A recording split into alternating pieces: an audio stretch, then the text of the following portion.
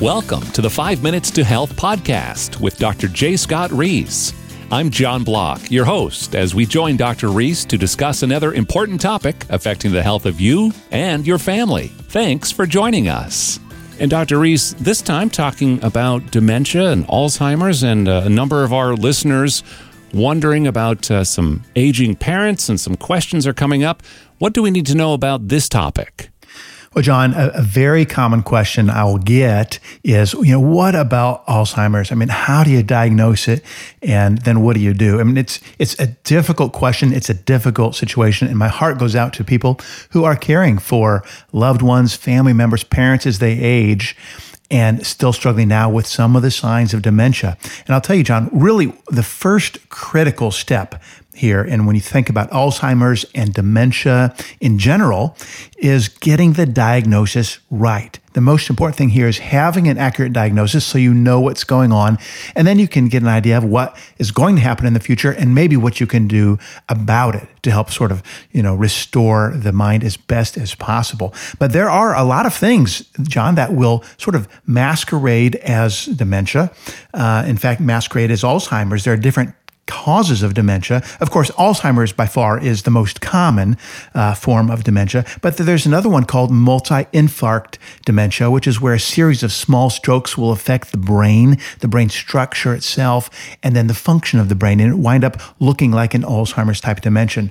There's another one called Lewy body dementia, a little bit less common than the vascular dementia, but nonetheless it's there. And then there's some other medical problems that can mimic that as well, but are entirely treatable. So getting to your doctor when there are some early signs of Alzheimer's disease or dementia is really critical. So most importantly, we get an accurate diagnosis, rule out other things, and then have an idea of how to move forward.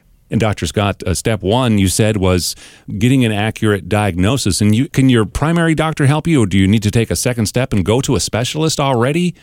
John, I would definitely recommend people start with their family doctor or their internist to talk about some of these concerns, especially with mild Alzheimer's disease, early dementia. The symptoms can be very, very subtle, and they might just be a little bit of memory loss or confusion you might see in a loved one, even though it's a familiar place. Maybe they take a little bit longer to do normal tasks that shouldn't take so long. Maybe have some trouble handling their money, paying the bills. Maybe you even notice a little bit of mood changes. Those can all be very early signs of Alzheimer's disease. It can progress then, of course, to more obvious memory loss, attention span problems, some agitation, even restlessness, and then become into more even severe problems beyond that. But when you're in the early stages with some of those mild symptoms, you need some help sorting it out. So start with your family doctor or internist.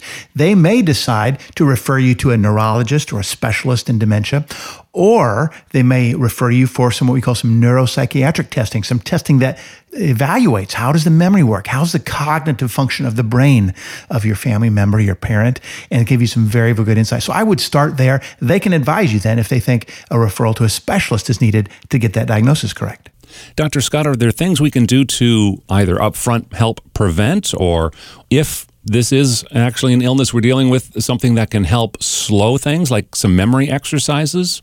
Well, there are some studies that have demonstrated helpful things you can do for your mind and for your body. The first and foremost, John, I would say, and of course we advise this across the board, is to stay active.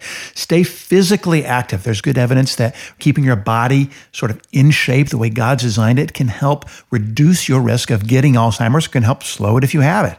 The second thing is stay active mentally with cognitive stimulation. There have been some interesting studies about people who develop early signs, maybe slowing progression by staying mentally active, or people who are at risk. Maybe you've had a family member develop dementia, Alzheimer's disease, and that maybe puts you at risk. So staying cognitively active, doing some memory training, some processing, and there are some online resources that are really great that'll take you through once a day or once a week. You can do these exercises to keep your mind active.